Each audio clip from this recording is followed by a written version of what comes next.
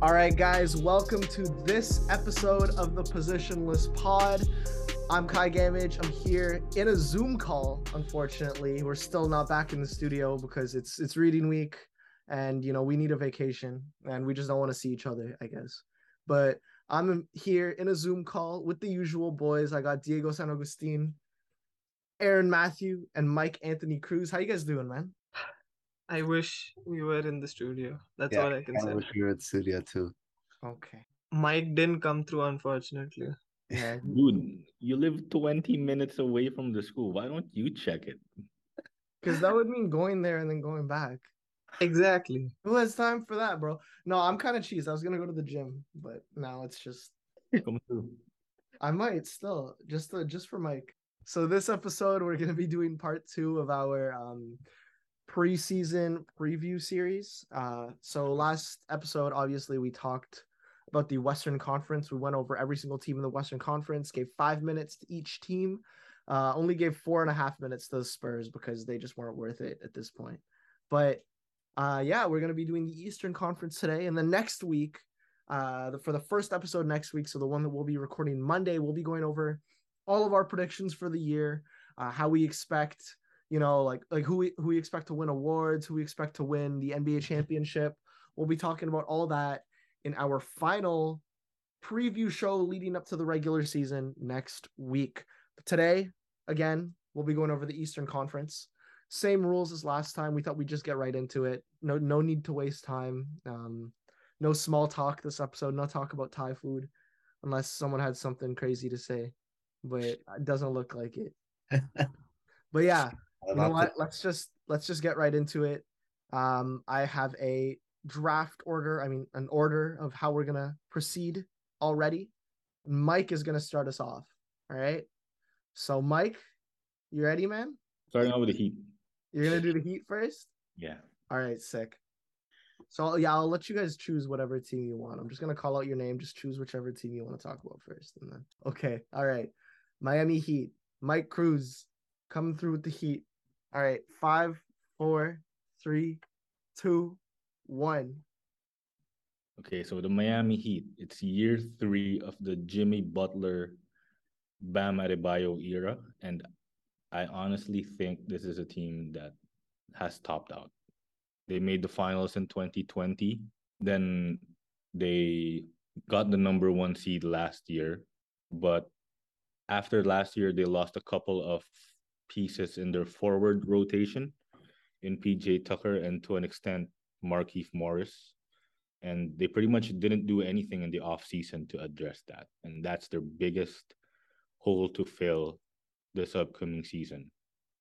This year, we'll finally probably get to see Tyler Hero, how Tyler Hero would fare in a starting role. They gave him that 5-year, 130 million extension.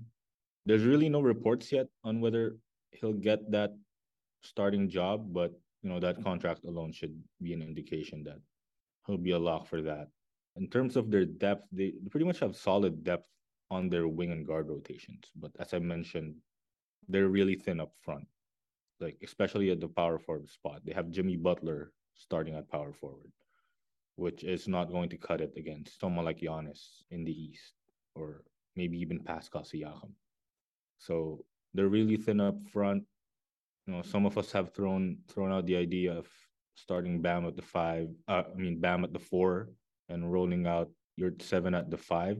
But even then, that it's still their even their center rotation is very thin. So I'm not really sure where I see this team in terms of the standings, but with the way the East has stacked out, there's a real possibility that this team could find themselves in the play-in tournament by the end of the season. So yeah, that's how I see the Heat season turning out to be. Yeah, man, the Heat are confusing because it's just like I think that there's still a talented team. Obviously, they're still stacked. Like we're talking about Jimmy Butler, who, I mean, he hasn't played 58 regular. Like the last time he's played more than 58 regular season games was back when he was with Philly. So it's kind of been a while since he's really been a solid contributor in the regular season, albeit the Heat still find ways to win. I think that's kind of just what they've done in the past. That's what happens when you have one of the best coaches of all time leading your bench. But like, unless Bam kind of starts to develop an offensive bag, I agree with you. I think that this team is topped out, right? Like, if Bam doesn't start to work more on that offensive end, if he isn't more consistent, like, sure, he's had nights where he can drop like 32, 35 points, but he's just not consistent on offense whatsoever. Yeah, he's shown snippets of it in the preseason. He's been shooting some more threes. If he can really expand that arsenal of his game, I feel like the Heat could avoid that play-in tournament. Yeah, I mean there's still a lot of other factors in this that could spell success for Miami. They always seem to find that one random guy. Last year it was Max Strus.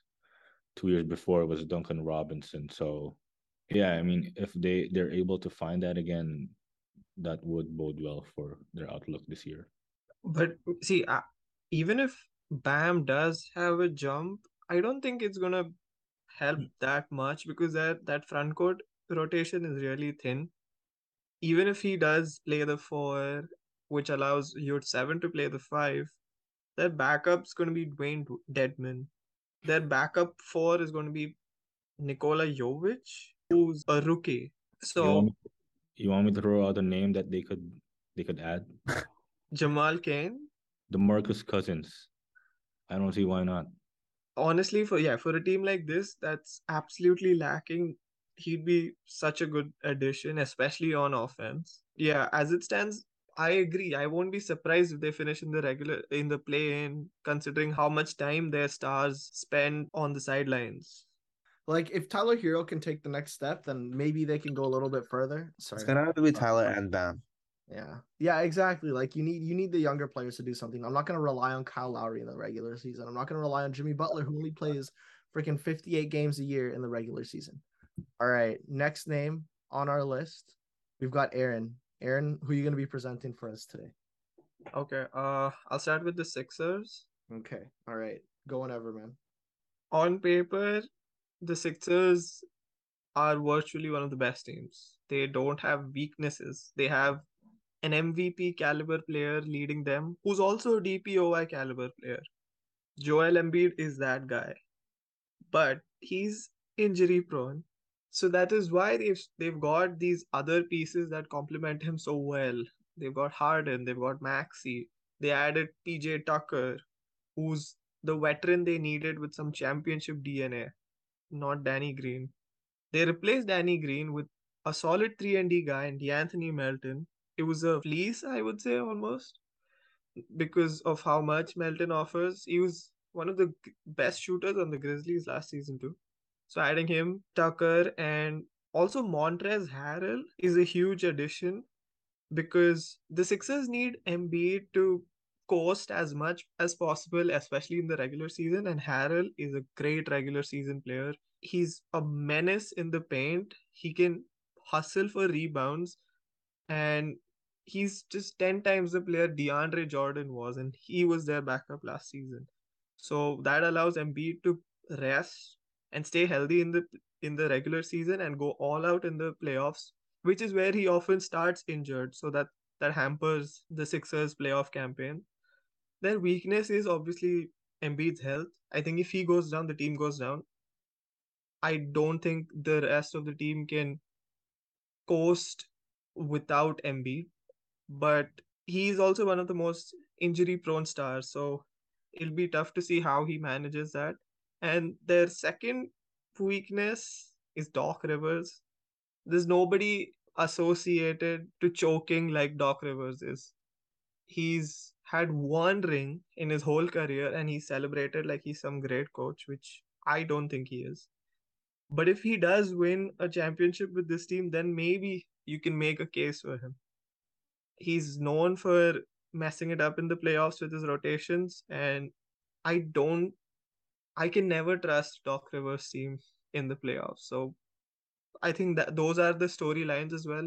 Can Embiid and Harden finally win a ring? Can Doc Rivers be a championship caliber coach? And just for me personally, can Tyrese Maxey be an all-star? No way. No way. You just stole my take, man. No way you're going to throw that in at the end there. We're literally on the subway yesterday talking about the Philadelphia 76ers, and I'm like, you know what? Tyrese Maxey's an all-star this year. There aren't six guards in the East better than him this year. Bro, I love Tyrese Maxey. His last preseason game, he kind of stunk, but before that, this guy's been one of the most efficient players throughout the preseason. He's dropping 20 points on the regular. There was a game where he went like what 9 for 11. Dude's so good. He's so good. I wouldn't be surprised if he's an all-star. Yeah. He cooked the Raptors in the playoffs last year. Hey, come on, man. What's the point? What's the purpose? Why you gotta bring that one up? Valid. He's too fast. That's the thing. Like, he's one of the fastest players in the whole freaking league. And if your primary man defender, like if your primary point of attack defender is flat-footed in any way, shape, or form, if you're not gonna match his first step, you're screwed. He's gonna get to the basket on you every single freaking time. And now that he's developed like a steady jumper, like in the preseason game so far, other than the game against Charlotte last night where he went 2 for 6, he's gone 3 for 5, 3 for 3, and 2 for 4 from deep. That is a 3-point shot that is completely improved since his first season in the league. I love Maxey, and I think that he's honestly going to be the second option for the Sixers team. If there's nothing else to add, I'll harp on to that. I think if Maxey isn't an all-star, I think it'll be because Harden's going to hold him back. That's my only. I don't think Harden's gonna hold him back, to be honest. I think Harden's not gonna. I don't think Harden's gonna take as many shots as he normally does. I mean, we've already shown him kind of take a lesser role in Philly so far, even in the playoffs. Like, yeah, he's not that scorer anymore. We've talked about this on the pod time and time again. Harden's still a great playmaker, and he's shown that he wanted to win. He even took a pay cut. So I think this year it's going to be different Harden. I think it's championship or bust for the Sixers, man. I think that this is their year. Straight up, like, first of all, I mean, it's obviously championship or bust for Doc. Like, I'm sorry, this guy's gone if they don't make at least the Eastern Conference Finals. He should be gone regardless. He freaking stinks. Same boat as like Mike Budenholzer to me, but you know, like, this team is freaking stacked. I love the addition of PJ Tucker. I love the addition of Trez. Trez has been great throughout the preseason. I love, again, the addition of Melton. I think that this is a much improved team. They got better from last year. And the first, like when Harden first took the pay cut, it's like the Sixers didn't really do anything. And then you just wait a few more weeks, a couple months, and bam, they're just that much better. They made the right moves. All right, we'll move on to the next team. I'm up. I'll talk about the Celtics. I hate the Celtics. I can't stand this team, but boy, are they good. Yeah, they're so good. They're so good. I don't care who's behind their bench, man. I really don't. Like Joe Mazzulla, whatever. I don't care who that is. I don't care what he's done. The scheme is in place. And look, Joe Mazzulla's been around this team. He's been with the Celtics organization for a while now. He's worked under Brad Stevens. He's worked under Ime Udoka. I don't think it matters. I think that whatever scheme that has been installed is still going to be installed, and the players that can put it to work are still there, right? This team didn't lose anyone this offseason unless you're considering Romeo Langford and Aaron Nesmith serious contributors on this team. Who cares? Bro, all they've done is got better. Let's not act like this team got noticeably worse in any way, shape, or form, other than maybe the coach. But again, the scheme is still in place. We're still looking at Tatum, who has the potential to be a top 5 player in the NBA, still in his prime. Jaylen Brown, who has the potential to be a top 20 player in the NBA, still in his prime. Marcus Smart, who has the potential to be a top 5 perimeter defender, point of attack defender, still in his prime. Time Lord, as long as he's not injured, is still in his prime. This guy's a great interior presence, and I think he's the key cog to their defensive scheme. Every single one of these pieces is still there. So, like, what do I worry about? Al Horford showed last year in the playoffs that he can still play. He can still shoot the three. He can still be an incredibly impactful defender as a freaking, like, 35, 36-year-old. It doesn't matter. This team is still as strong as they were last year, if not stronger. My one thing, though, is that I think that the East got stronger, too.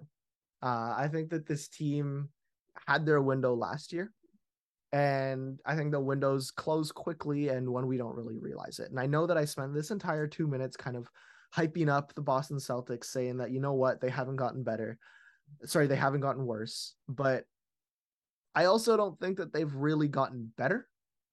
I just think that they've kind of stayed stable. They've stayed one of the strongest teams in the East, but the East is stronger than it was last year. I think they might have peaked maybe too early, and they didn't take advantage of when the window was open last year. Yeah, I agree with you saying the East got stronger because we just talked about the Sixers getting better. The Heat might have fallen off, but like the Sixers got better. The Heat are Nets gonna be good. are better with Simmons now, and the Bucks still have Giannis in his prime. And don't You forget can the never rule out Cavaliers. that guy. So yes, this East is getting like top heavy, but I do think the Celtics still have better depth than most of those teams. So I think that's probably where they can edge out the other teams. If they had Gallinari, I'd be more comfortable saying this if he For sure. wasn't injured. But I still think adding a guy like Malcolm Brogdon, who's such a solid guy on both ends, him coming off the bench is a luxury. I don't know how many teams have a guy like him coming off the bench. I don't think anyone, at least in the East. Yeah, and Brogdon is so good for their scheme, right? Like this is a team that was very reliant on switchability and versatility on the defensive end. And Brogdon only brings more of that. This guy can very reasonably defend one through three, maybe 1 through 4. Not to the level of Marcus Smart, but still a very strong level. He works incredibly well on both ends. I think he's a great fit for the Celtics, and yeah, like to have him coming off the bench is freaking solid, man. It's really clean.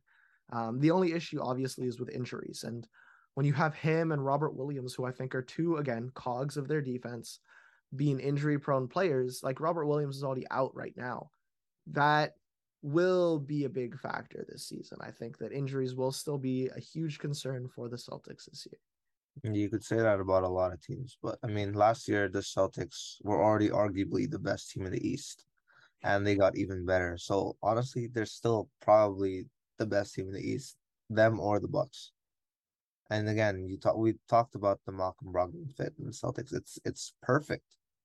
It's ideal. Like you really can't find a player like Malcolm Brogdon to come off the bench for you like that. It's it just makes them that much better. Yeah, and I feel like this team is a lot more proven than say like the Sixers. Because you see the Sixers, they're bouncing out like the second round every single year. This team has made the Eastern Conference Finals in what, 4 of the last 5 years? Yeah. So yeah, sure they haven't won a championship yet, but they know what it takes to get to that level. And I feel like, that's their edge over most of the teams in the East. Yeah, like they've constantly made it there, right? They just haven't actually won the big dance. And that's with like a team that back in 2018, like this team was still young. It was the baby Jays. Obviously, I think like if I think we're all kind of expecting a step from Jason Tatum and Jaylen Brown, right? Like these are two players that are still young, that are still in their primes, and there could be another level to their games. The hope is that like they take them. I think if they don't take them though, I don't think that they're.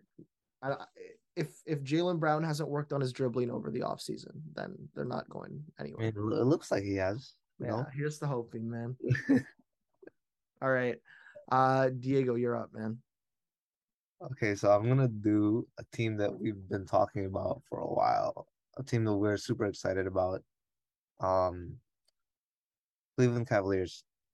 So this is another team that got better. The Cavs are back with the best roster they've had since the LeBron James eras. Like this is such an incredible team on paper, and it's good enough to go toe to toe against the best teams in the NBA. Last season, they exceeded all expectations and surprised the league as one of the best up and coming young teams, just rushing to get better and better. But despite having an injury riddled season, the Cavs still finished with 44 wins. That's literally double the amount compared to 2020 to 21 season. Their chemistry was on point. Their defense was polished. They were fifth in defensive rating last year. The young guys, Darius Garland, Evan Mobley, Jared Allen, Isaac Okoro showed so much promise. and their veteran leadership, especially from a former champion in Cleveland, Kevin Love was present. All the guys I named are still there. I mean, of course, you look at the notable losses they had in the offseason, which are Colin Sexton and Lauri Markkanen, but y'all know who they got in return. They got Donovan freaking Mitchell, a three-time All-Star who has already solidified himself as an elite offensive player who can contribute to a winning team. He's a perfect fit with the roster in Cleveland. Since last year, they didn't have a guy who could get a bucket at any given moment like Mitchell can. And in addition to that, having a great set of defensive players and a team with an actual defensive identity, Mitchell can also give a lot more effort on that side of the ball. And again, you have future young stars in that core who are just going to get better and better. Mobley is a future All-Star and Defensive Player of the Year. Garland became an All-Star in his third season and is going to be in a hell of a lot more. Jared Allen just got named to an All-Star for the first time as well. Overall, this trade for Spida is a huge winning move for Cleveland, and their fans should honestly be excited for what's to come within the next few years. This team is legit, it's scary, and it's gonna make a lot of noise in an already loaded Eastern Conference. Yeah, I'm so excited. I think they are the most exciting team, not just in the East, but in the whole league now, after they acquired Spider. And even though they haven't won as many preseason games, they've just looked so much better. Yo, Donovan has looked so good with the He Cavs. looks like he's been playing there for a while It's now, and they unreal. It's they unreal. look so good without Evan Mobley even playing. So once he's Yeah. back, they're going to be so much better defensively as well. And yeah, it's just going to be a lot of fun to watch both Garland and Spider work together. Like they're two of the most fun guards to watch in the league, and both of them could be all stars too. This is a match made in heaven, man. That's what it is. Yeah. Like, I think we all kind of took away from the Cavs last season that all they needed was a scorer, right? Someone who could reliably get the ball into the bucket, which is obviously one of the most important skills in basketball. And they got one of the best guys in the league. This is the team with the best young core in the NBA. I'm sorry, Detroit Pistons. I'm sorry, Orlando Magic. Sorry, Oklahoma City Thunder. This is the best young core in the league. They have Jarrett Allen, who was being considered for Defensive Player of the Year last year, who was voted an All-Star because of his defensive prowess, right? We have Evan Mobley, who so many people all over NBA media are already considering potentially a Defensive Player of the Year, maybe this year, most likely next year, right? Yeah. We're talking about Darius Garland, who completely took another step last year and honestly should have gotten most improved. Dude was an absolute freak. I don't care that how good Ja was. Darius Garland should have gotten most improved last year. We got friggin' Isaac Okoro, who is one of the best man defenders in the league. Like, this team is stupidly stacked. If they don't make noise in the Eastern Conference, I think it'll be a disappointment. Yeah, but hey, I think they will. It's just such a good fit, man. At the end of the day, like, it's just such a perfect fit. I love their defensive front court. I think that it just shores up all the holes that kind of come with having two non-defenders in the backcourt. Yeah, I don't see any real qualms with this team. Like, we've seen it already gel throughout the preseason. Donovan Mitchell, like you guys have said, has just looked familiar with the team already. How you know it's a perfect fit. Yeah, and we talked about this stacked starting five. We didn't even mention they have Karis LeVert off the bench. They have Kevin Love off the bench. He's Yeah. injured right now, but they have a guy like Ricky Rubio off the bench. How many teams have that good of a bench unit? They got Diego's Turkish delight, Shetty Osman off Yeah, the bench. so much for Yasmin, bro. Yeah. Come on, man. No, I love Levert off the bench. I think that putting him in a role where he doesn't actually have to do it as much is so nice. It's just Yeah. I don't want him to handle the ball and chuck as a starter. You know, I just want him to play a role, be a good solid spark plug shooter and score off the bench, and he's freaking great. He's gonna be on my fantasy team. This is another team I'm hoping Boogie could potentially join, because I do not want to see Robin Lopez off the bench. What? Come The on. hook shot god? I'm sick. I'm Okay. sick. No. Hook shot Rolo. All right, we're gonna take a quick break, and then when we're back, we're gonna get into some more Eastern Conference teams. See you guys on the other side.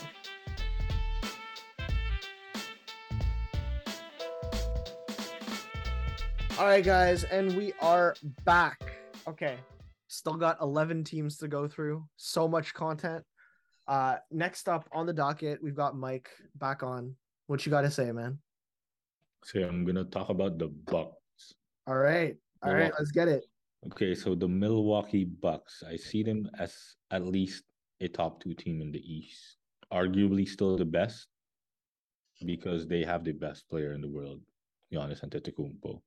That automatically, gets them in that top tier in the conference. There's obviously still concern about Chris Middleton. He has a torn ligament in his left wrist and is questionable for the start of the season. But I don't think it's too concerning since it isn't the injury that forced him out of the playoffs last year. As we saw, it played quite a big role in them losing to the Celtics in the second round.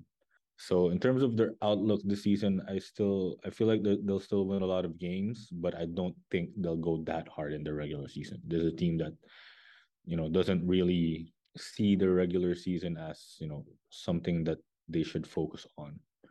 Their focus is going to be in the playoffs. They honestly just need their big three to be healthy for the playoffs. What they also have going for them is their continuity. They have at least 8 players on their roster who have been on this team for at least 3 years now. And I think that's one of the more underrated parts of the NBA, winning in the NBA. The thing is, I'm not also too sure about their depth.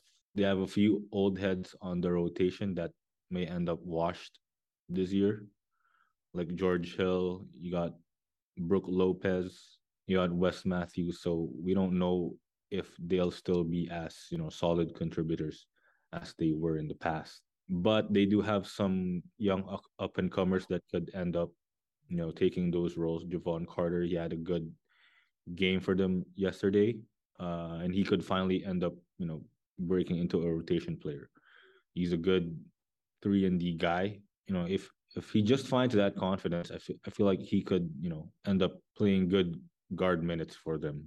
Another guy that could potentially break into the rotation is the rookie MarJon Beauchamp. I feel like he's an NBA ready guard already. He could potentially break into the rotation for them this year. So yeah, the Bucks they'll still be a top. They're gonna be a top two team in the league in the East because simply solely because of they have Giannis. But yeah, in terms of their regular season, I don't think they're outright gunning for like a 60-win season or the top of the standings. But yeah, they'll still have a strong year and they'll still be considered one of the best teams in the East. All right, which team is worse, the Bucks or the Hornets? Both 0-5 in the preseason. The Bucks, honestly. Yeah, they stink, bro. What the hell are we talking about here? Top two to what? Get one Banyama? They should get one Banyama, man. They'll have 2 freaks over there. Yeah, they should, bro. Unserious team losing to the Nets like that, 107-97 last night. Giannis got locked up by Ben Simmons. No, man, the Bucks are insane. Come on, bro. This is a championship team if Chris Middleton was healthy. It's not even a question.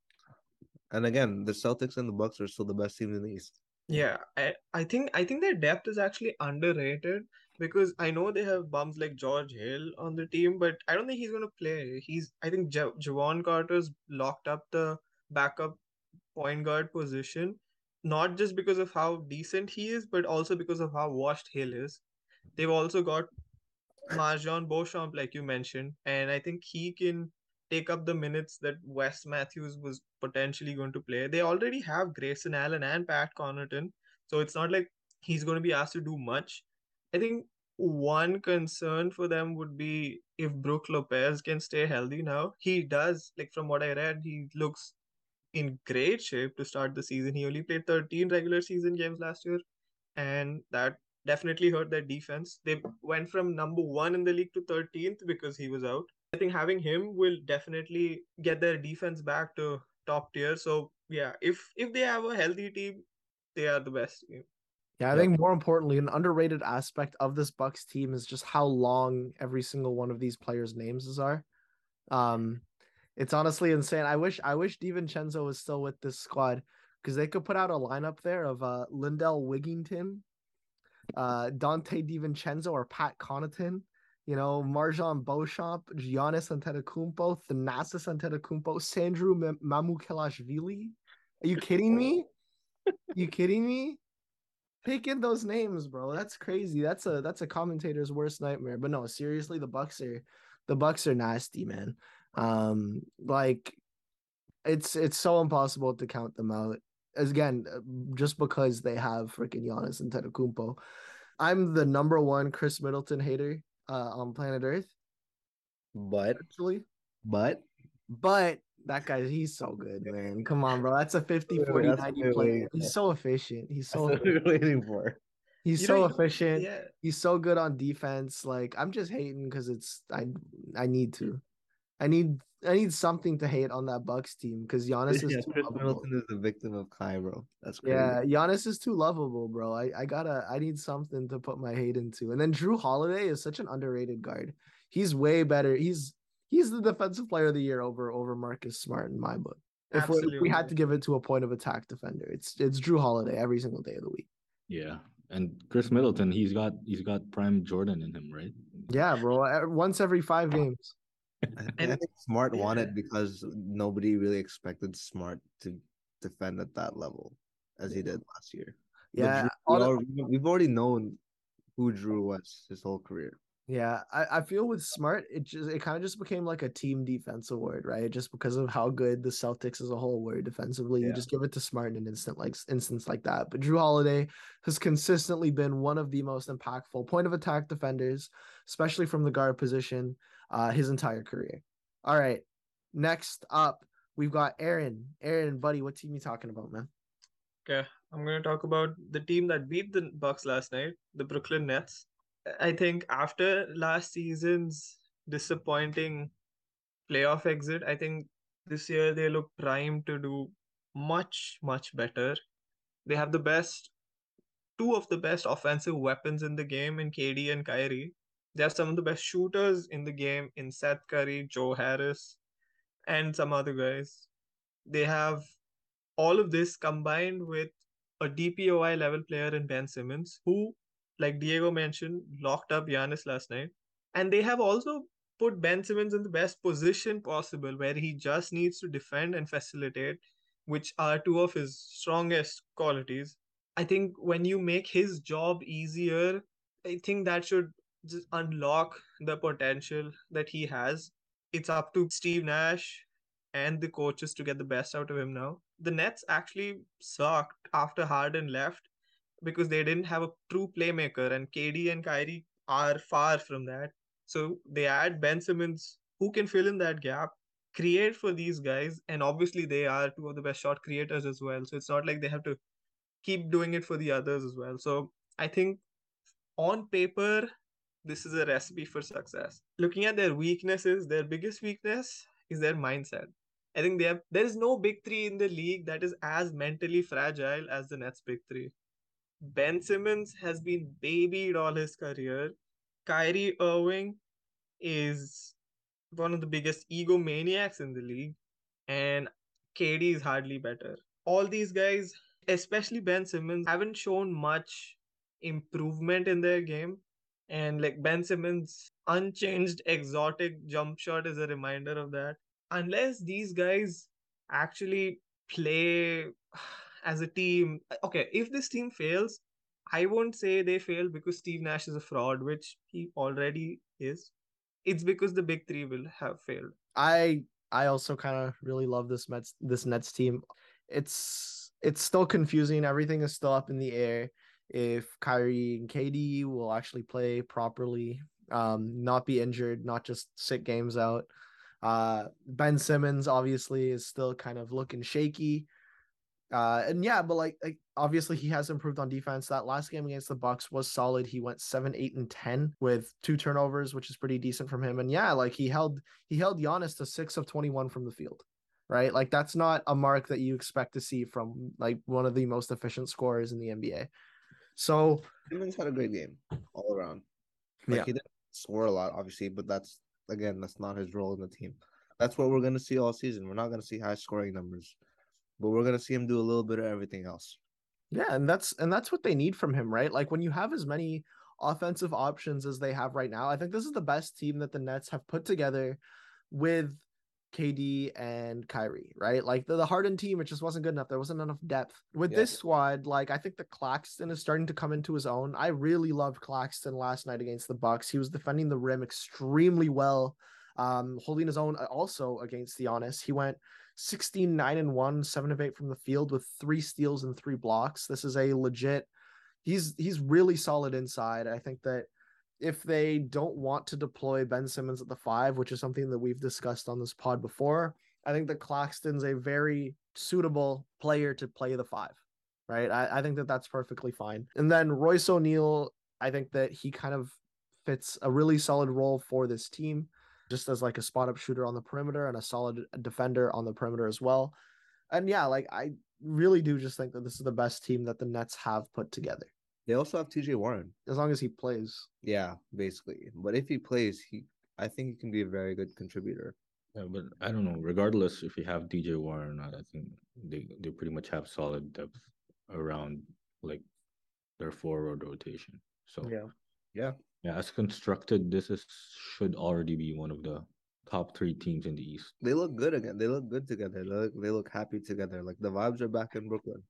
Well, it's that not video even of game Ben one Simmons, yet. They're leading us on. They're teasing us, but it looks good. Yeah. What I've really liked for them over the offseason was that they're not just signing the big name guys that are kind of washed, right? Like there was that point where they were like getting LaMarcus Aldridge, Blake Griffin, who at that point in their career, they had already kind of passed their primes. We understood what they were. They just weren't as good as they were at other points, right? Yeah. What they did this offseason instead is get guys like Markieff Morris, who has been a solid role player throughout his entire career. Obviously, he didn't have the greatest year in Miami last year, but again, he's still a role player, still just like a enforcer. Fine. They got Yuta Watanabe, who didn't really do too much in Toronto, but again, he fills depth, right? And he fills a solid role for this team. They went and got TJ Warren, who was maybe more of a risk, but I think that if he can turn into something, then they're going to succeed with that. They went and got Royce O'Neal, who again is just a solid role player. They're not getting these huge name guys. They're just getting guys who fit within the scheme, right? So if they don't succeed this year, they don't need huge name guys. They have huge name guys. They never needed it. So honestly, they just wanted to do it year after year just because it was because, I think then that we're just looking for big names so they can load up their roster after they got KD and Kyrie, but it obviously didn't work out. I think it's still win or bust this year. Yeah. Right. Yeah. Okay. But regardless, they're one of the best teams in the East. Mm-hmm. As long as things actually pan out and people actually fit into the role that we've kind of designated them into this. And when I say people, I mean Kyrie, KD, and Ben Simmons. Okay. Yeah. Next team. So I've got my team. Ooh, we the North, baby. Let's go. Toronto Raptors. Oh my goodness. All right, let me get this popping. Okay. So I want to start this off by saying that the Raptors aren't contenders. In any way, shape, or form, this East is too loaded. But there's a very simple solution to that problem. He's got a long name, and as we've seen with the Milwaukee Bucks, there is a certain talent with players with just long names for some reason. Just putting commentators through hell. Shai Gilgeous-Alexander is the solution to all of the Raptors' problems. And obviously, I say this in jest just to mess with Diego, but point being, if the Raptors had done what the Cavaliers did this offseason, they would be contenders. This team is still very much a piece away, and unfortunately, it is the most important piece of all, and it is a bucket. Masai needs to look at this team and understand that he has a huge decision that he will have to make at some point soon. And it's the same one that they made during the Lowry DeRozan era. You need to understand that you've peaked, right? This team has found its ceiling. Star players are already in their prime. I don't really understand how they can see too much more of an improvement from Pascal Siakam, from Fred VanVleet, from OG Anunoby as well. I don't see much more room for improvement for a lot of these guys. So you need to kind of come to terms with the fact that you've hit your ceiling and it's time to make the move that will bring you that championship the same way that you did with DeRozan and Kawhi, right? And yeah, you know what? I do joke a lot about the Shai trade, about the Shai Gilgeous-Alexander trade, but genuinely, like that's the move. If they don't make a deal for a scorer like that, the team has hit their ceiling. This is the best version of Pascal. This is the best version of Fred VanVleet, and if they don't find that offensive piece to completely revitalize the scheme, especially in the half court, I don't see how the offense takes the next step. The defense, on the other hand, I think that could still hit another level if Scotty develops more IQ on that end, which I fully expect because that's something that comes with experience. But otherwise, like this team is capped out. This is a like first round exit squad unless they make that deal to push them over to the next level. And it's a simple trade, right? It's one piece. That's all they're missing. Just one piece. They just need a score. If they had made that move for Donovan Mitchell, they'd be a contender. Yeah, they could have made that move for Donovan Mitchell or Kevin Durant in offseason. But again, I think both teams would have wanted Scotty in return. So I don't blame the Raptors for not going for that. I mean, why would you want to give away Scotty? He's probably the biggest bright spot on your team. I mean, it's a crossroads, right? Because this is the surrounding pieces on the Raptors are pieces that would help a superstar contend for a title, right? But if you need to give up the future to do that, it kind of comes into question. It's like, are you going to prioritize now or are you going to prioritize the future? On one hand, you have something that feels a little bit more concrete, right? The potential of winning a championship right now if you went and got like Kevin Durant. On the other hand, it's like you could have something way bigger in the future. You could have more years of contention in the future if you hold on to those future pieces like Scotty Barnes, like maybe Precious Achua and like first round picks. Yeah. So, at the end of the day, I think it's the right decision to not go for those guys at the cost of Scotty Barnes. So hey, I'm glad Masai didn't pull the trigger on that.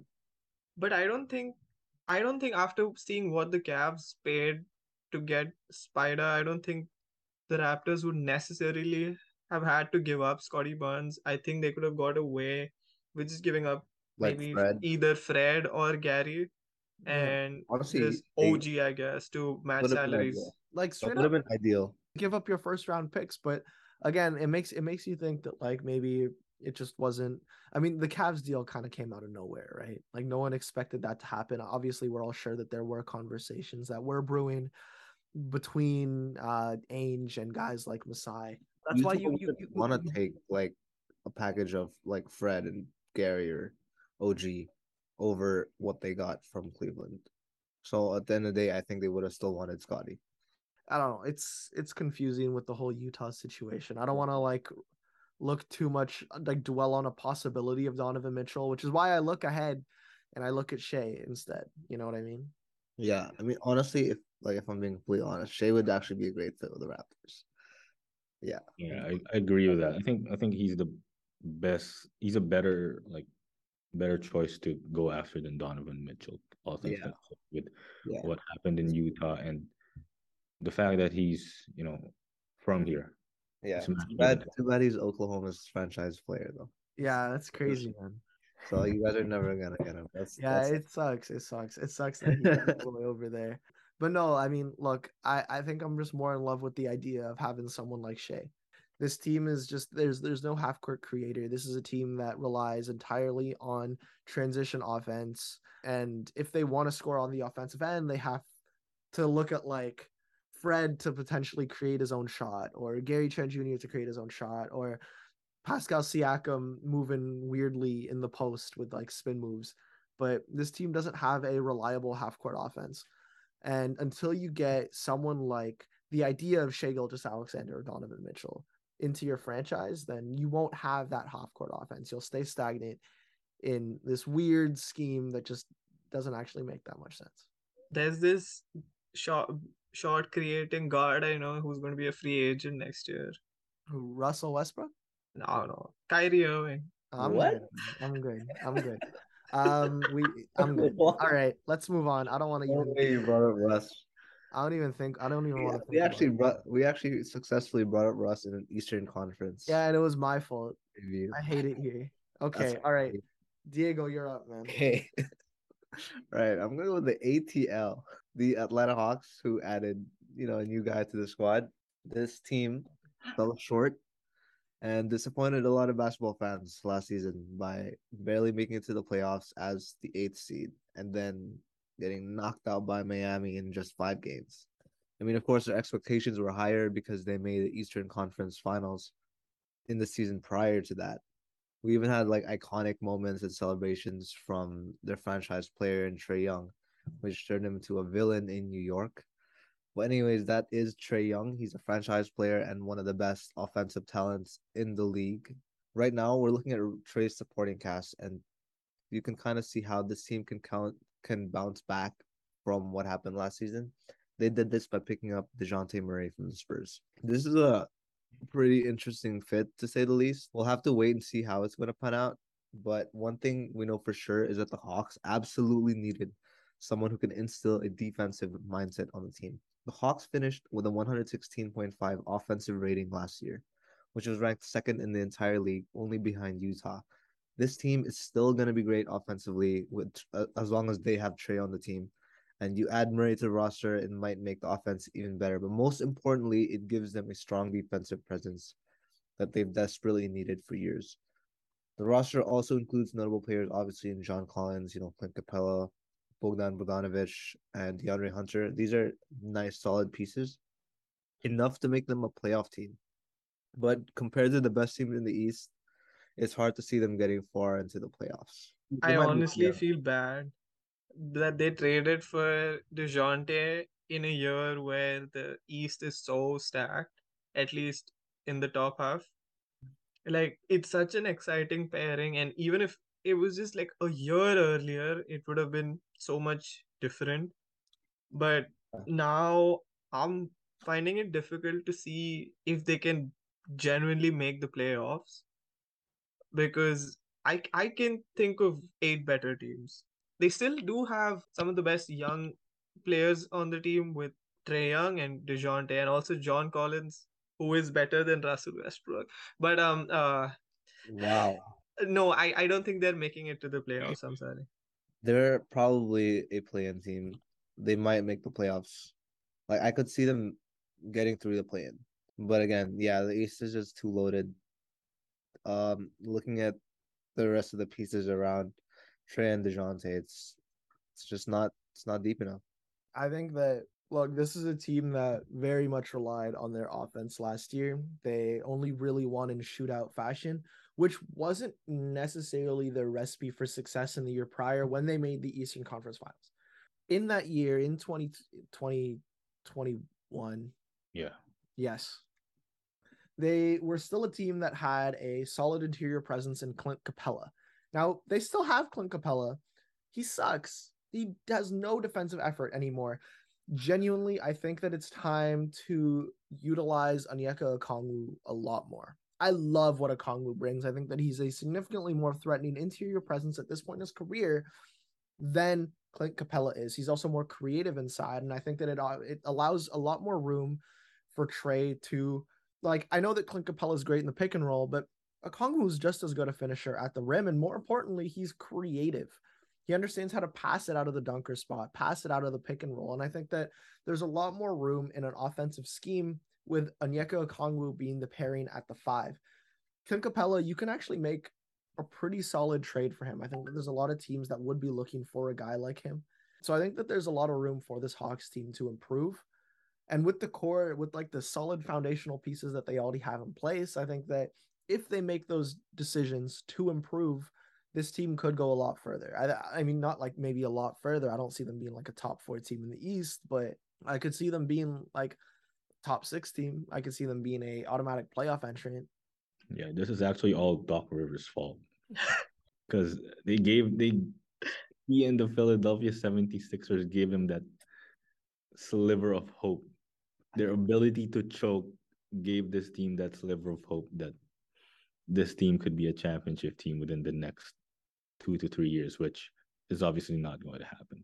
I mean, it doesn't help that everybody else in the East made moves to become a lot better. I mean, the Hawks also Yeah, they did make a did. move. They did make that move, but it's just not enough to Oh, contend with yeah, of what course. you did. Yeah. And we still don't really know how it's gonna work on the court, right? Like we're talking about two guys who mostly score in the pick and roll as like the primary ball handler. So I don't really know how it's going to work yet. They're gonna probably stagger their minutes, which feels counterintuitive considering they got DeJounte to be the defensive player that makes up for Trey's defensive lapses. They're like opposites. I still like it though. Like you have an offensive dynamo and you have an all defense guy. But like they don't have any depth. They have two solid guys in Bogey and Okongwu, and then their next best guy of the bench is a rookie in AJ Griffin, who played 1 year in college. So it's not like he's a seasoned college player. So Yeah. I don't like that's that they lost Herder at yeah. all, right? Yeah, of course. Okay. All right, we're gonna take one more quick break and then we'll be back to we'll go through the rest of the teams a little bit faster because they're significantly less interesting than all the top teams in the East. But yeah, see you on the other side.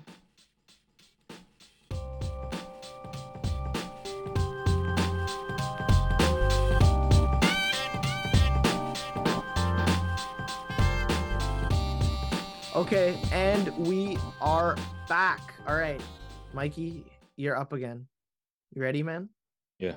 All right, let's go. So I'm going to talk about the Chicago Bulls next. So it's already off to a rough start with Lonzo Ball's injury. We don't know when he's going to be back. And it's honestly concerning at this point, considering how much time he's missed the past couple of seasons. For this team, it's honestly sad because we saw what this team is capable of through the first half of last year. They held that number one spot for a pretty good stretch. Lonzo brings just what this team needs currently as constructed. He's their top perimeter defensive player. And he and Caruso could also be the best defensive backcourt in the league. And offensively, he brings the playmaking that guys like Zach LaVine or DeMar DeRozan aren't really able to bring. Sure, they're averaging like 4 or 5 assists a game, but Lonzo's ability to set the table, set these guys up, set Vucevic up, is a big loss to this team to start the year. They're gonna have Ao Dosunmu to start for them with Lonzo out. He showed flashes last season, but he's not quite the playmaker that Lonzo is just yet. At this point, I think trading for Vucevic was a huge error. Sure, they were pretty desperate at the time when they made the deal, but I think at this point having Wendell Carter might be better. They also traded Daniel Gafford. They don't have any interior defense with Nikola Vucevic in that front court. Now with Lonzo out, they don't have formidable perimeter defense as well. They were 23rd in defensive rating last season, 22nd in posing points in the paint. So yeah, that's just going to be the pretty much the season for them. They have a lot of these offensive guns, but they just don't have anything defensively for that. And they didn't do much in the offseason either. They added Goran Dragic. What's he gonna do? They added Andre Drummond, who's not gonna shore up the defense. But at least, hey, he's shooting threes now. So yeah, I think the Bulls. I hate to say it, but they pretty much peaked last year. They were a quick flash in the pan, and I don't see them. With the way the East is stacked, I don't see them being much of a competitive team this year. Yeah, it's honestly sad to see that like you have a team with Vucevic being number one seed for a stretch. That's impressive by itself. And then you just lose guys to injury, you lose players to other teams. It sucks how both Wendell Carter and Dan Gafford look better than Vucevic on their respective teams now. And they also lost their lottery pick when they traded him away. I don't remember who did the Magic draft with that pick? Wagner? Yeah, it was Franz. Yeah. Imagine having Franz Wagner on this team. Imagine having Lauri Markkanen on this team, bro. Okay. Relax. aside from the move that they made for Lonzo, I guess, all their other trades have looked like L's. They traded Dan Gafford for Troy Brown Jr. And I mean, there were two other insignificant players also in the deal, Chandler Hutchinson and Mo Wagner, if you were. But yeah, I don't know what the thinking was behind that trade. I guess because they have had to pay him, and they thought Andre Drummond's a better choice, I guess. But I don't know. There's no solving this team's crisis unless Lonzo miraculously recovers and Vucevic is traded for somebody who's actually good enough to play center on a contending team. Yeah. Go trade for Clint Capella. All right. Lonzo's important to this team. He's huge, man. They could honestly have such a solid defensive And backcourt. playmaking, he covers both of those. Yeah, like DeMar. DeRozan's a good playmaker, Yeah. but he's not a great one. Okay, see, this is how I see it. DeMar is like his playmaking is something he learned over the years. Recently, it's an acquired skill. Lonzo's a natural playmaker, Yeah. and he's one of the best at it. DeMar's not the guy who DeMar's a guy who like seeks his own shot first before seeking to create. Exactly. Almost the other way around. Yeah, pass first, score first, right? But yeah, you got to give props to him for developing, his playmaking too at the same time. Because honestly, he's not a bad one. All right, let's see. Aaron, you're up, bro. Okay, so I'm going to talk about the Washington Wizards.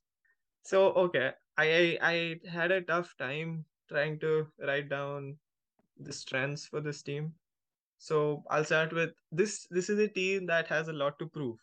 There's guys on the team who might be hungry entering the season because they've got guys like Kuzma and Kristaps who have a player option, but they know that this is a make or break season for them, considering they would want a bigger contract. They have guys like Rui Hachimura and Will Barton who are on their last year of the deal, so they also want bigger payday. So there are four guys at the top of your rotation who are eager to get a big payday. So they will be at their best, hopefully, for the Wizards. Beal might be eager to prove that he's worth the massive extension that he got because there has been so much flack that the Wizards have received for this. So he probably wants to get that off his back as well. And finally, I think the Wizards are tired of being a mid team. They made the playoffs once in the last 4 years, and that was an embarrassing first round exit. This is a team that wants to prove themselves. Unfortunately, they're mid. Their best player is Bradley Beal, not off to a good start here, and he's just a glorified shot chucker. Their second best player is Porzingis, whom I like. He's talented, but he's also super injury prone. I don't trust having Kuzma as your third best player when it's Beal and KP in front of him. If it was with the Lakers, it's LeBron and AD in front of him, so that's excusable. But you can't have Kuzma as your third best player behind Beal and KP. Finally, I do like that they have some exciting young players like Denny Avdia, Rui Hachimura, like I mentioned, and Corey Kispert and Dan Gafford. But that's it. I don't see much positives on this team. So I guess their only storyline can they beat the odds to at least finish in a playing spot? And can Bradley Beal step up as a leader and put up something more than just empty stats? This is a team that's honestly felt directionless for a while, in my opinion. Like they've had again, like Beal is a solid player. Don't get me wrong. I know I hate on him a lot, but he's solid. But they've never decided to make that trade for a real superstar, right?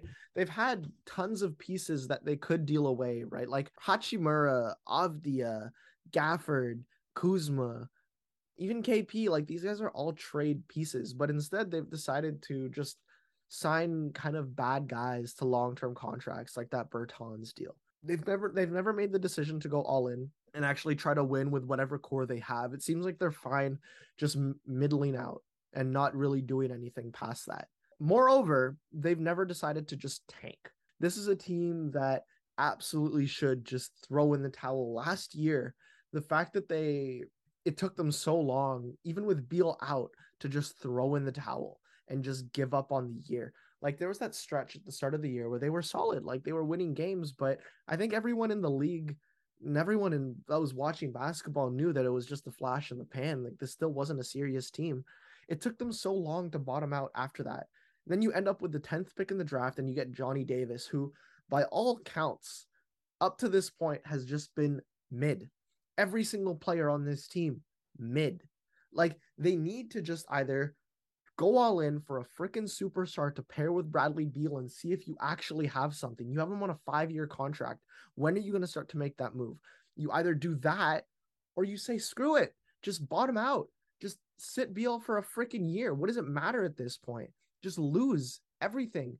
Get an actual good That's the player thing, in though. the draft for once. The fact that they re-signed Beal to a max, like there's not much you can do in terms. I think they're just loyal to each other.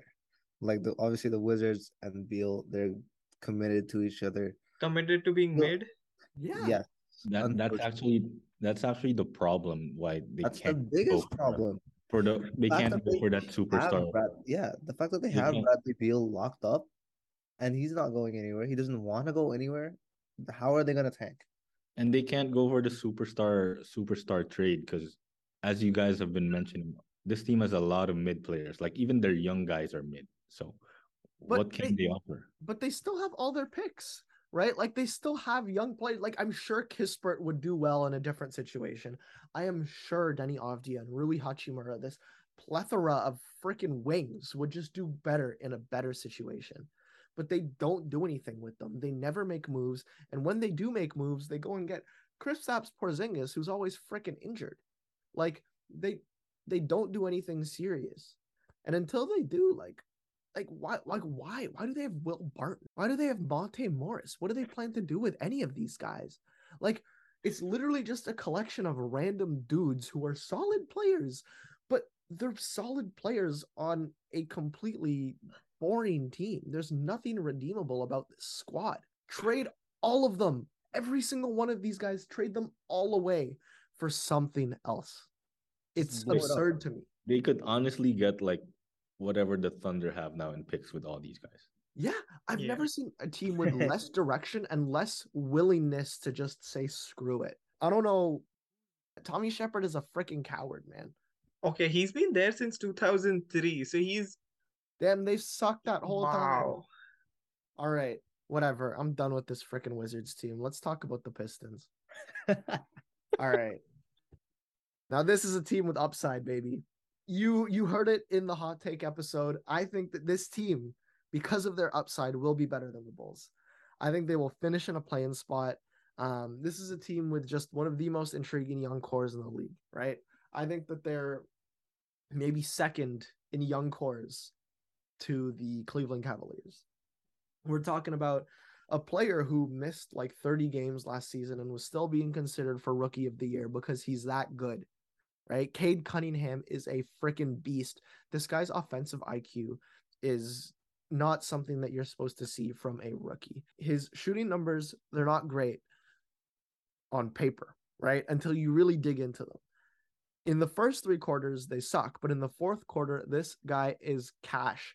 This is a player who has ice in his veins. He understands how to play for the clutch. I love Cade Cunningham. If you pair him with, I think, any other solid players, I think that this team will just find success. And what did they do this year? They went all in on the draft. They made the right moves in the draft. They traded away the right pieces. They fleeced New York, again, because it's so easy, right? They got Jalen Duren, okay? You know how good Jalen Duren would have been on the freaking New York Knicks? We'll talk about that later because, goddamn, the Knicks are so stupid. But they got Jalen Duren from the Knicks. I love Jalen Duren. This guy's a beast. He can't be 18 years old. He can't be 19 years old. He's got the body of a freaking like 28-year-old bodybuilder from Venice Beach. This guy's absolutely jacked. And he's going to be playing the 5. He's going to be catching pick and roll lobs from fucking Cade Cunningham and Jaden Ivey. Come on, man. Come on. This is a legit sleeper. And if these young players are actually able to fit into the scheme, however installed by Dwayne Casey, I think this team could honestly be such a solid sleeper for a play-in spot this year. I love Sadiq Bey. I think that he can be a really strong offensive spark plug when is needed. Like this guy can just drop 50 a game randomly out of nowhere. Guy's a monster. He's so wet from deep. I love Sadiq Bey. Bojan Bogdanovic, I think, was just a really strong signal that they want to at least try this year. You know, like they don't want to tank. I don't think that this team is part of the Wembanyama sweepstakes. I think this is a team that wants to contend. And that's why you make a trade for Bojan Bogdanovic. Killian Hayes, bro. Killian Hayes. He's finally here. Oh my God. You see his stat line against OKC last night? I did. Okay. 21 and 7, 8 of 13 from the field, 4 of 6 from three. He's shooting. He's finally shooting, and he only had one turnover. Marvin Bagley, only 3 to 4 weeks. I'm not concerned. Pistons are here, bro. This is my team. Guy really claiming Detroit now. I love Detroit, man. I love the Pistons. Why don't you like Eminem then? I'm not in the military, bro. That's a rapper for guys that are in the military. I'm good. Yeah, that's crazy. What the hell? Honestly, though, yeah, I think the Pistons are destined for success with what they've got right now. Once they get rid of Dwayne Casey, I think he can help them develop in this season, which doesn't really matter for them. That's fine, but I think next season onwards, bring in James Borrego, bring in a serious coach who can take the young talent to the next level. And I think it, there there's so much talent there. I mean, Cade Cunningham, number one overall pick. I think everybody expected him to be a future star, but I think the development of Sadiq Bey is what is the most surprising part. He was 19th overall. It's not like he was a lottery pick that just turned out good because he was expected to be good. He was 19th. He was uh, he dropped 50 last season. His efficiency did go down in his sophomore year, but again, that's because he was asked to do that much more. And obviously, it will take a hit because he's still young. He's still developing his game, but there is so much upside there. They got Jaden Ivey, who's we all questioned the fit alongside Cade at first, but I think it just makes so much sense as long as he develops some more defensive game. I think then that partnership will really complement each other. But as of now, I think I do hope. I don't know if they will actually upset the Bulls and go over them, but I hope that it happens because they look like a team that wants to go on the rise. That's a serious team. You know who else they got? They do. Fort Knox? They got Fort Knox, baby. Let's go. Let's go. Oh my goodness. I'm riding for Detroit, man. I'm Yo, riding. Cade's gonna break out into a star. I'm ready for it. That's what's gonna happen this year, and that's what's gonna launch the Pistons into their success in the future. It's a resurgence center for bums because they got Fort Knox and Marvin Bagley and Killian Hayes too. Yeah, I refuse to sell any of my stock, man. I'm keeping all of it. I'm staying, bro. I'm staying. They can't get me out of here, man. This is my team. All right. Diego, you're up with the Knicks, man. Hey, you were just talking shit about the Knicks, so let me talk some more shit. This is literally another New York offseason in the books.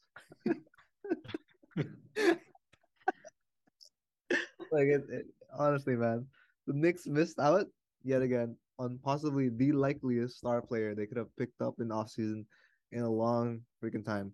Like there are so many rumors that Donovan Mitchell's homecoming to the Knicks was this close to happening, but nope, he's a Cavalier, as we all know now. Similar to the Hawks, though, the Knicks came into last season with better than usual expectations, but then they fell flat. In the season prior to that, New York had the fourth best defense in the league, and they won their first playoff series in like over 20 seasons. Last season, they didn't make it to the playoffs. What about this year? Like, what are they going to do to turn around? For starters, they did pick up Jalen Brunson, I guess. But yeah, no disrespect to Jalen Brunson. Jalen Brunson is a very good point guard. This guy was a legit second option on a Mavericks team that made it to the Western Conference Finals last season. He's no Donovan Mitchell, but nonetheless still a solid upgrade to the offense. Julius Randle, though, who won Most Improved in 2021, just had a bad season and he needs to pick it back up. RJ Barrett, who has shown some improvement throughout his young career, needs to show a hell of a lot more. He needs to prove that he can be that star that the team was looking for when they first drafted him.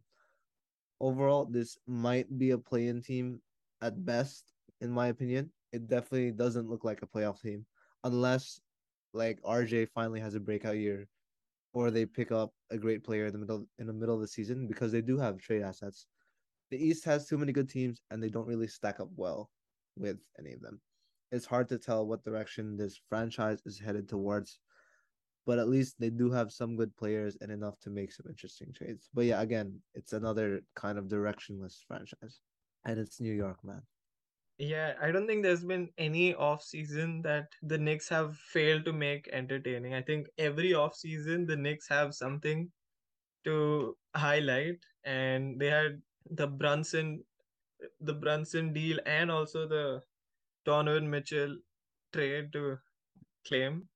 It's actually embarrassing that a team came out of nowhere and got someone that they were destined to get. The player was also begging for a move, even though he knew how mid the Knicks are, and they still couldn't get the deal done. And I think that's just embarrassing. It also sucks that their best young player, RJ Barrett, his development has been slow.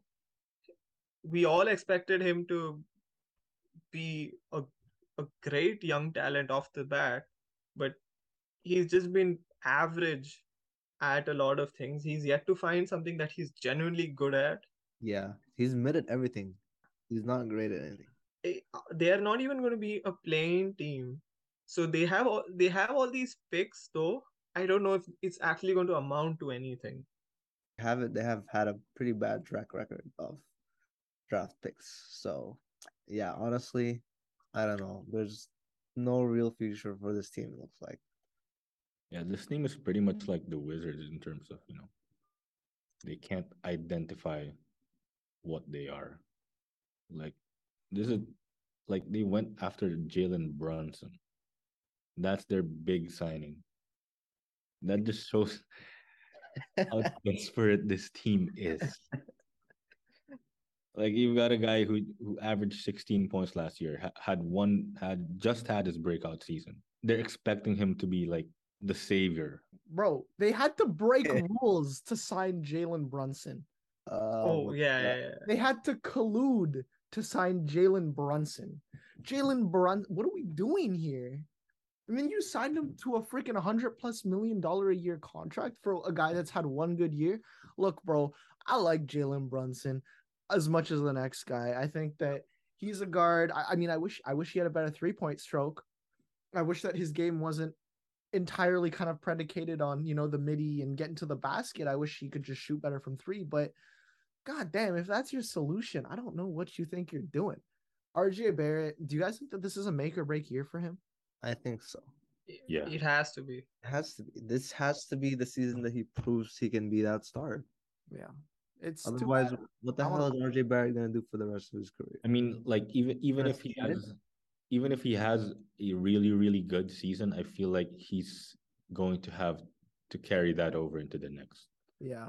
We saw it with Julius Randle too, right? He had that one promising season. You thought he was just gonna skyrocket, but and then he secured the bag and then he stopped carrying. Came back down to earth. Yeah, that in that year that Julius Randle went off, so that's in the 2020-2021 season, RJ was shooting 40% from three. He went back down to 34% this past season. That can't happen, right? We saw RJ get hot again near the end of the year, but if you're going to be a slow starter every year, I think that just entirely plays upon this idea that you're just inconsistent, and you can't have that as the third overall pick with the expectations that he had coming into the draft and over the past couple of years. It's also not a team that does well in the regular season where he can afford to start slow, right? They need a guy like him to fire right from the start of the season so the team can stay afloat, stay in a playoff position, and that's just not happening. So I don't know where this team is going. I don't think they're as directionless as the Wizards, because I think the Knicks' main direction is to sell tickets, and they are going to do that. I just hope for once that with the plethora of picks that they have now, they do something. Yeah. Something. Yeah, I mean, there's a lot of it's always been- players out there. It's I know always been they're crazy. monitoring Shea Gilgeous-Alexander too. It's honestly always been so crazy to me because New York is such a freaking huge market, and it's literally New York City, like, and they still haven't been a good team for so long. Well, they had this guy at the end of last year and they didn't do anything. Yeah, they drafted a guy wearing a Fortnite suit. Yeah, that's kind of their fault. Come on, real superstar like Carmelo Anthony. Like Jeremy Lin. Yeah, like come on, what are we doing, Jeremy Lin? Okay, all right, let's move on. Mike, you're up next, man. Yeah, okay. So I have the Orlando Magic. Obviously, the main talking point is Paulo Banchero, the #1 overall pick. He had a rough start to the preseason, but he just looked a lot more comfortable as the preseason has gone along. He had 19 points versus Dallas, and he had 17 points and 9 rebounds versus the Grizzlies. And honestly, the thing that stands out with Banchero is just his confidence. Like, he just knows that he's capable of putting up a performance out there, and sometimes that's just what you need from your franchise player. He's the anointed franchise player of this team, and if he's able to bring that confidence, he's unfazed. That's honestly going to trickle down on this team, and this team has a stockpile of young assets that pretty much sets them up for the future. They have Franz Wagner, who made all rookie first team last year, and he's looking good in the preseason too. They have Cole Anthony, who had a strong year for them last year, who I believe, was an early MIP candidate. Wendell Carter Jr. improved a lot last year. He averaged 15 and 10.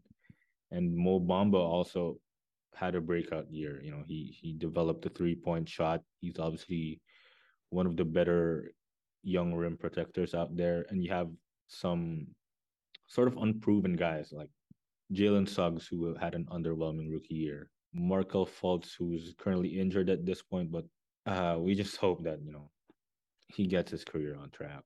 This Magic team has the potential to be an exciting bad league pass team, especially if they're gonna trot out a front court of Banchero, Mo Bamba, and Bol over there.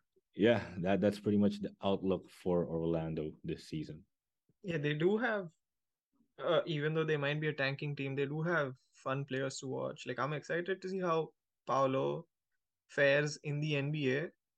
He didn't have the best start to preseason, but I think he's still holding his own now. I'm especially excited to see the jump that Franz Wagner is about to take. We saw flashes of that in Eurobasket with Germany, where he looked like a 3-level scorer in the making.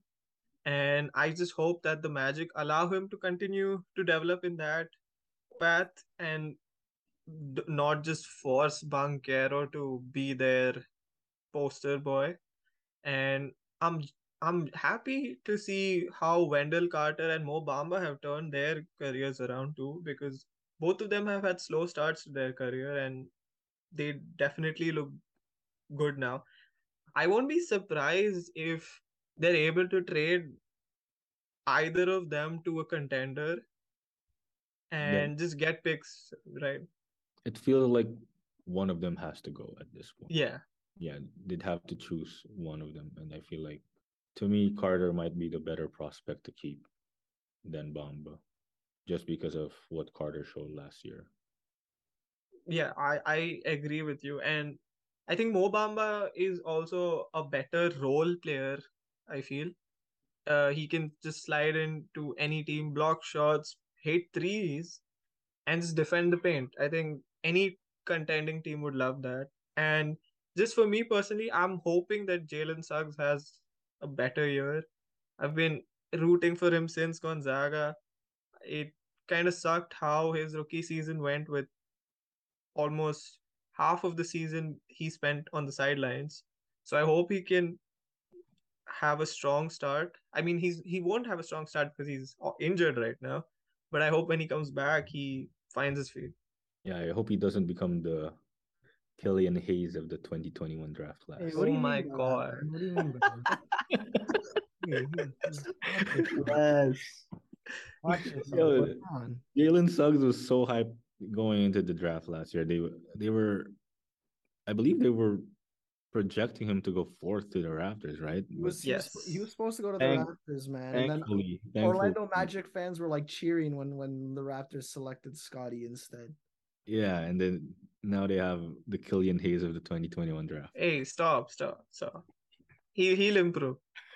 I hope so. Honestly, I hope so too. I think that he's like a great defensive player. He's so solid on both ends. And like yeah, like they honestly have like a really strong core, I think. It just depends on who they're going to be getting in next year's draft, really. In my opinion, like I don't see this team really being able to bottom out as some other teams will. I think that Boncaro is good enough to kind of just will them to some wins. This guy's going to win Rookie of the Year if it's not Keegan Murray. But yeah, no, I love Paulo in this offense. I was like kind of undecided at first as to how I feel about Paulo going number one over Jabari. I thought that Jabari would fill a more needed role for the Magic as like a defensive player. But I love Paulo. I think they needed a shot creator in the front court.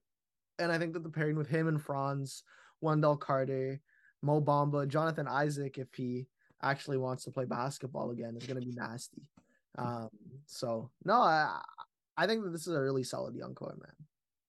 Nowhere to Yeah. go but up for this team. What team has a better wing rotation, like in terms of young talent? Yeah, not many.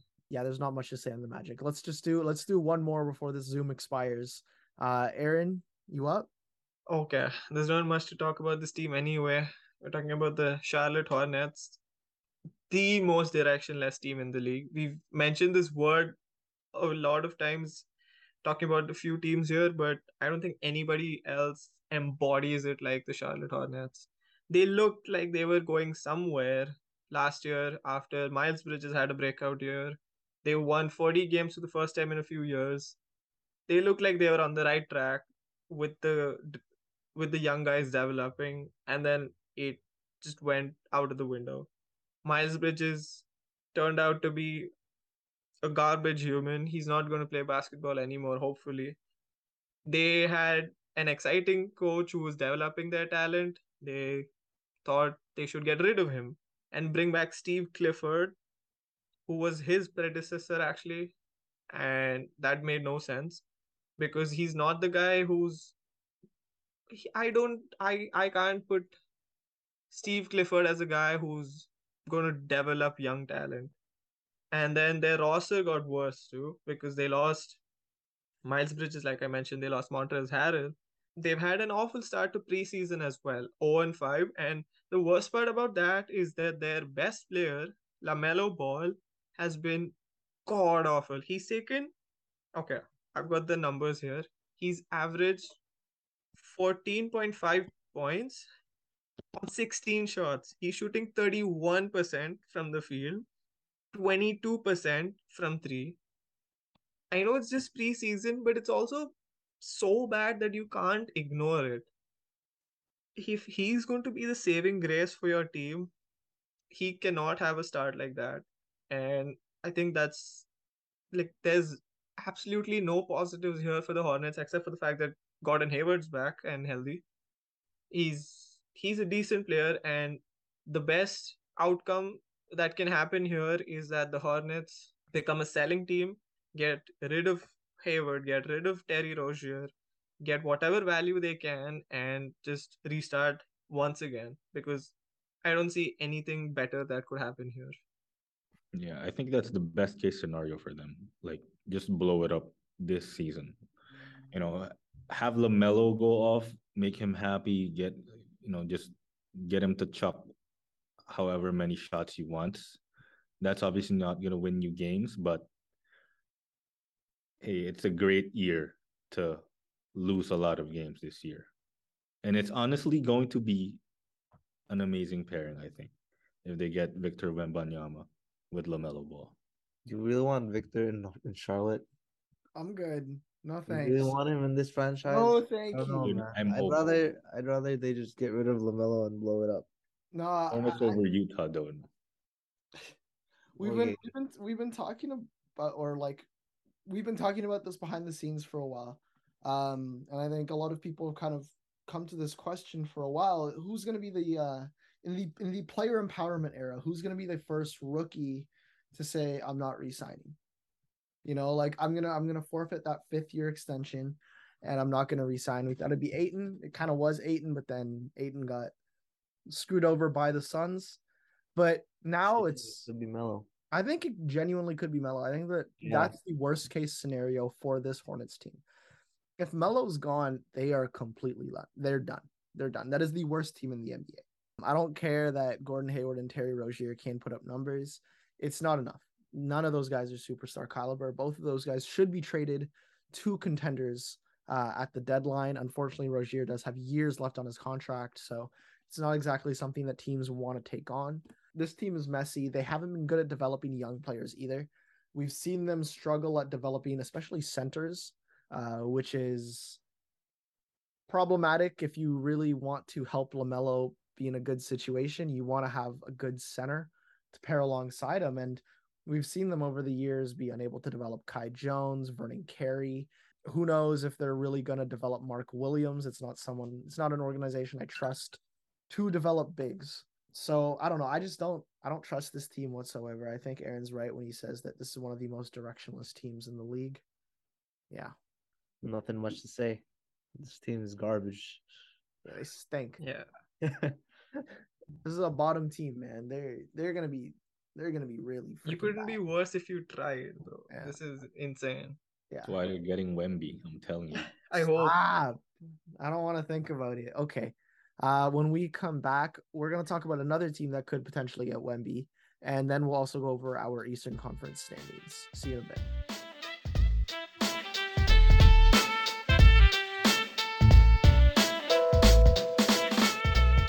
Alrighty. All right. One last team. Usually we say last but not least, but this is definitely the team potentially with the least. This team stinks. But you know what? I've got high hopes, weirdly enough. So the Indiana Pacers. This is a Tyrese Halliburton development year. Not a great team by any stretch of the imagination. It is a young team, but that doesn't really mean anything as of now. This is a team that does not want to win, but instead wants to see a guy like Tyrese Halliburton develop. Tyrese Halliburton, I've honestly got really high hopes for this kid. He's supremely talented. I think that he's way ahead of schedule when it comes to being able to create shots for teammates. I think that when he got traded to Indiana from Sacramento, a lot of people were kind of questioning Sacramento's decision and all of that. Like, oh, why they trade away someone they loved, or someone that like Sacramento loved and loved Sacramento. But you know what? Like, it's fine. I think that maybe we're overhyping Halliburton just a little bit. Sabonis is still a talented player. Point being, I don't know why I'm talking about the Kings so much. Halliburton is great.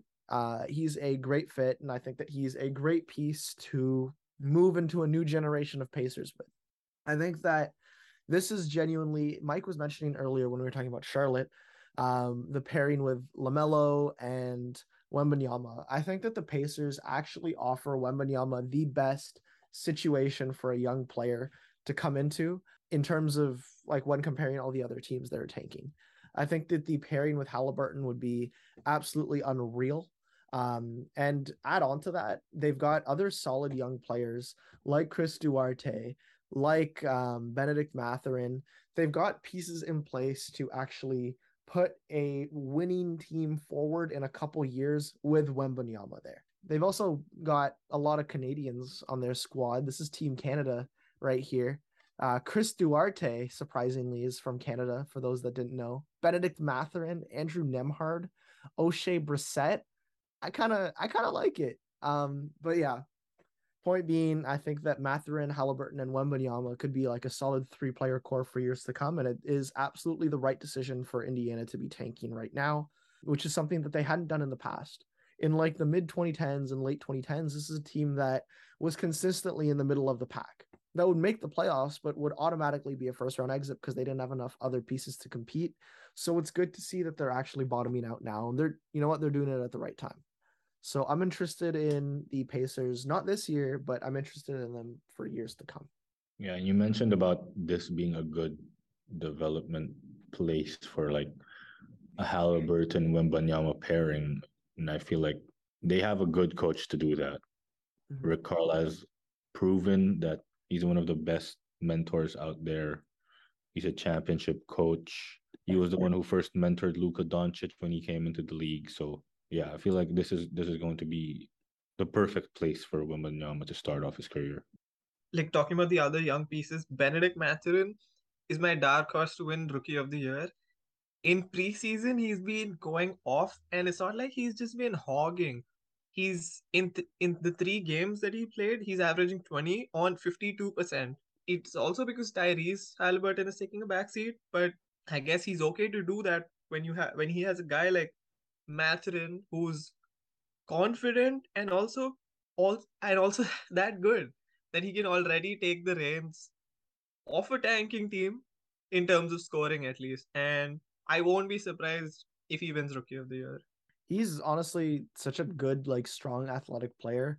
In his time at Arizona, we kind of saw him, yeah, like hog the ball a lot. Like that was his offensive team. He wasn't really too great in shot creation, but right now he's getting put into a situation where, in as compared to Arizona, there is shot creation and playmaking from his teammates, from Halliburton especially.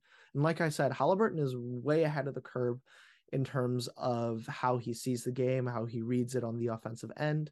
So putting Mathurin alongside someone like that, I think, is going to be great. I'm honestly excited for this team in years to come. I think it could be one of the best offensive squads. Is there really much else to say about the Pacers? Honestly, like, it's this team's gonna suck, but Well, they're sucking yeah, for a good reason. one thing is they probably just should get rid of Buddy Hield and Miles Turner while they can before the value further goes down. I'm glad to see Jalen Smith developing, and I think he's going to be an exciting prospect for them going ahead. Yeah, and this is the team that's gonna buy out Russ midway through the season. Not another Ross mention. Okay, if the Lakers For do me, give up bro. 2 first-round picks, it's going to be embarrassing because they are not worth that. Yeah. I hope they don't. Rather sit out Russ. Okay, that's a separate conversation. Yeah. Okay. All right. Relax. Before we talk too much about Russell Westbrook here, let's close out the episode just going over our Eastern Conference standings. So, anyone want to go first? Go over their 15 through 1. Okay. At 15, I'm going with the Indiana Pacers. We just discussed how dog this team is.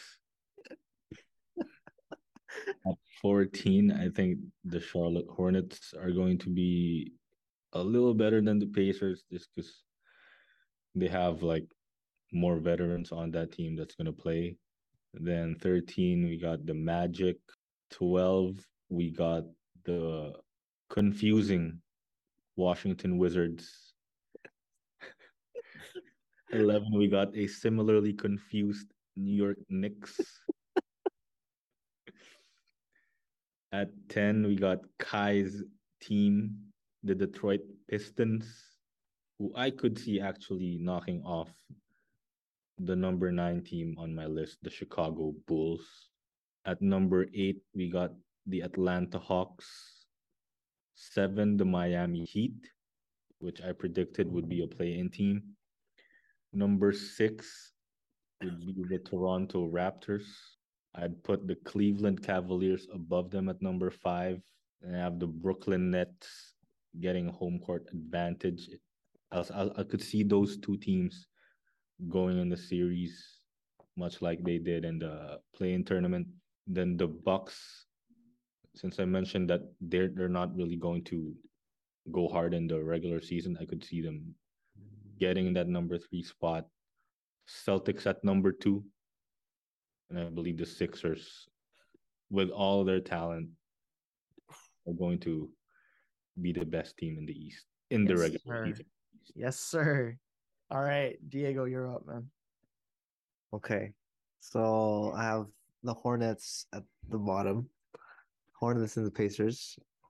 So 15 Hornets, 14 Pacers, pretty standard. They're absolute dog, as Mike said. The New York Knicks at 13, Orlando at 12, the Wizards 11, the Pistons at 10. Pistons are a playing team. Yo, I got everyone hyped on the Pistons, eh? Pistons are a playing team. So, so That's my Pistons, doing. the This Bulls will- are 9th, Mm-mm. the Hawks are 8th, the Heat are 7. I have the Raptors getting the 6th seed, Cavaliers 5th, Nets 4th, and then for the top 3 teams, it's going to be the Bucks 3rd, the Sixers 2nd, and the Celtics at the top. I like this. It's a lot more varied than our Western Conference one. Okay, I'm going to disagree with that because mine's almost identical. Fine, I'll shut up, man. Okay, so I start with the Pacers at 15. They're the team that clearly wants to tank. I believe they'll achieve that. I think the Hornets still have a few pieces that might get them enough wins to overtake the Pacers. I think the Wizards finish 13th because I'm hoping that is halfway through the season they realize they're going nowhere and they start to be okay with being a lottery team. At 12, I've got the Magic, who I think I have got young, exciting players who are eager to do well, and I think they might just overshadow the Wizards. At 11, I've got the Knicks. There's not much to say about that. I've got the Pistons at 10, and potentially they might just take up that 9th spot. Okay, if Lonzo Ball returns late, I think the Pistons can grab that 9th spot, and the Bulls will then go to 10. So, okay, before I confidently said that the Hawks, there are 8 teams better, I was wrong. There's 7 teams better. So the Hawks are number 8 for me. The Raptors are 7 for me because I still feel that the Heat have Jimmy Butler. They still have Adebayo, and that is enough for them to finish one spot ahead. So I have the Heat at 6, Cavs at 5. I think there's potential for them to jump into that top 4 depending on how serious the Nets are. The Nets, they are 4 for me. The Bucks I've put at 3. I was considering Bucks at 4 because we know that the Bucks don't want to go hard in the regular season, but also the team below them are the Nets, who are also a team that's still trying to figure it out, I feel, at least in the regular season. So I think the Bucks can still finish third. I still feel that the Sixers will finish second and the Celtics will go number 1 because the last couple of seasons have shown us that the Celtics are built for regular season especially, and they have the depth to finish number 1 in the East. Amen. All right. Yeah, I'll go over mine now. So yeah, bottom teams essentially the same. I've got Pacers 15, Hornets 14. After that at 13, I've got the Magic.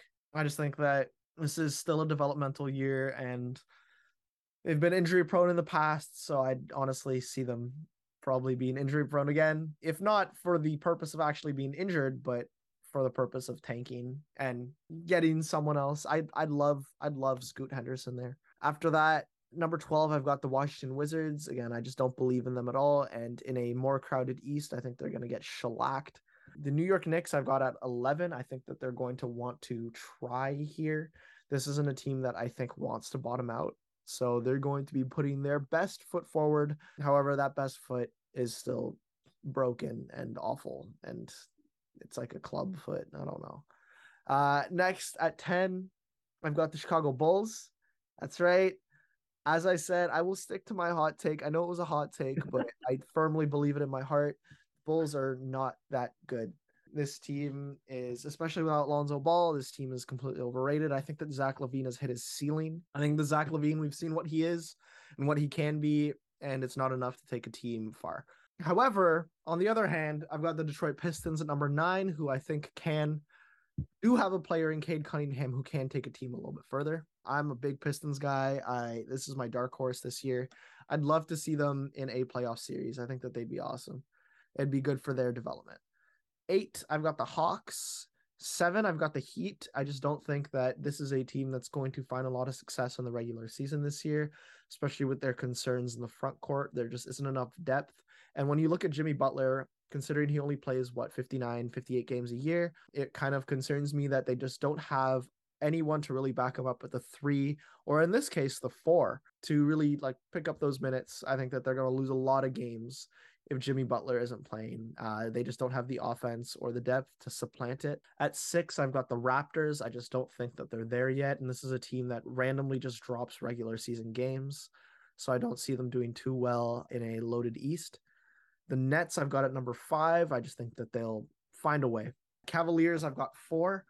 This is a team on the rise, and I have really high hopes for them. And then Celtics 3, I just don't think that, like, obviously I touched on the coaching at the top of this episode, but I think that in the regular season those issues are going to show themselves a little bit more.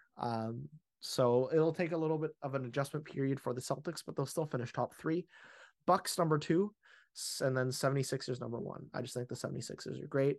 I'm ready for Tyrese Maxey to take the offensive load this regular season, and now that they have a legit backup big in Trez and B-ball Paul, I think that they'll be able to supplant Joel Embiid and his impact a little bit more and pick up those regular season wins even without Joel. Yep, that's it. That's all I got. Any commentary, or are we good for this episode? I mean, I just hope I know all Mike, our faith in the Pistons actually shows off. Yeah. I'm just happy I sold everyone on it, man. Yeah. I'm happy I'm that convincing. That's pretty nice. That's not better than Bulls though. That's a validating feeling. Bulls stink, bro. All right. It's too bad. It's too bad. Okay. All right. So that is all we've got for this episode, yeah? Yeah, that was a good episode. Yeah, it was fun. All right. And obviously next week we will be finishing up our pre-regular season predictions. So we'll be doing the award races. We'll be talking about who we think are going to be the representatives in the NBA finals. So make sure you stay tuned for that. Anyways, for Diego San Agustin, Aaron Matthew, and Mike Cruz, this is Kai Gamage. Thank you so much for listening to this episode of the Positionless Pod.